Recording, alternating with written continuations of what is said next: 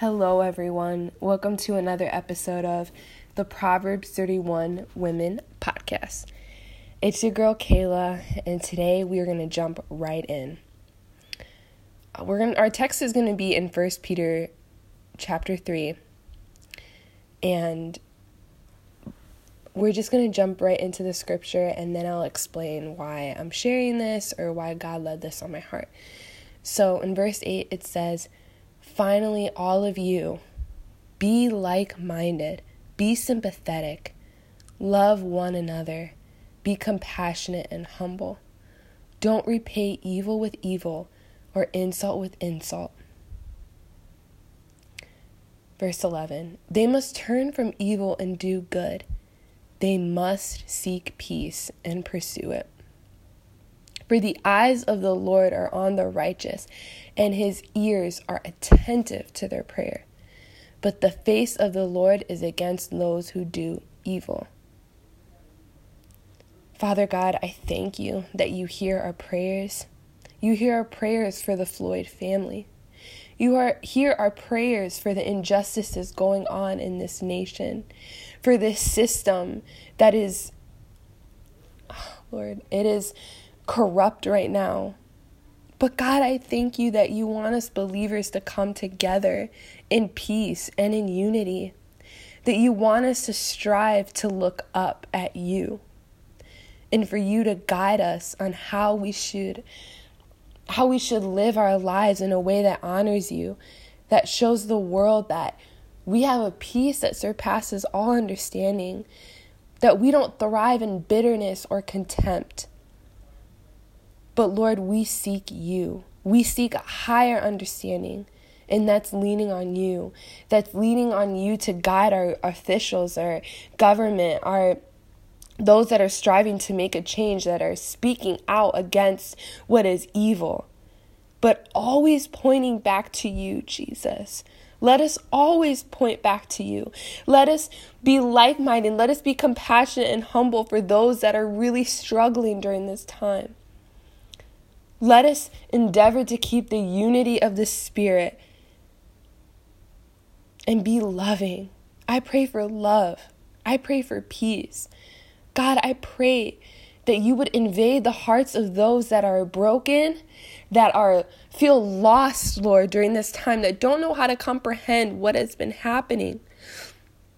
Lord, this is beyond our control, but we know that you are above it all.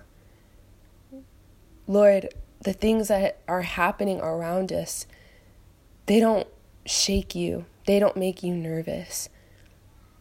The same God that was with Joshua when he conquered 31 kings, the same God that delivered the Israelites from the Egyptians, the same God that was with David when he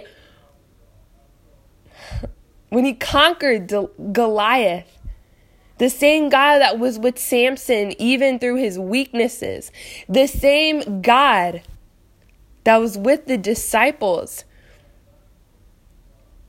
that was with Paul on the road to Damascus, is the same God that is here today. And Lord, we trust you. We lean on who you are. In Jesus' name. For you listening right now, I encourage you to be attentive in prayer, to seek God. He hears you. He hears what you're praying for.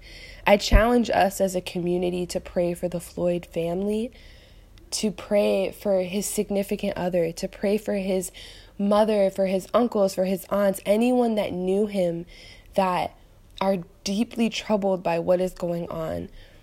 I challenge us to pray for our government, to pray for peace, and the governors, and the governor of Minnesota, the mayor of Minneapolis, and every person that is involved right now. Let's come together, church, and pray, and let the Holy Spirit guide us on how we should minister to those that are affected by it, those that don't have knowledge about it, and let's stand in prayer. You guys, let's seek peace. Let's pursue peace Not only seek it, but pursue it, just as the scripture says, and turn from evil and do good. All right, everyone. Just know that you're loved by the Creator, and let's be like-minded. Let's be sympathetic and love one another. Let's be fueled by compassion and humility. All right, everyone. I hope that this Sunday you seek the Lord and spread His love. Spread grace. Extend grace to your neighbor. Extend grace to those that are unfamiliar with what is going on. Let's be patient and let's keep praying. In Jesus' name.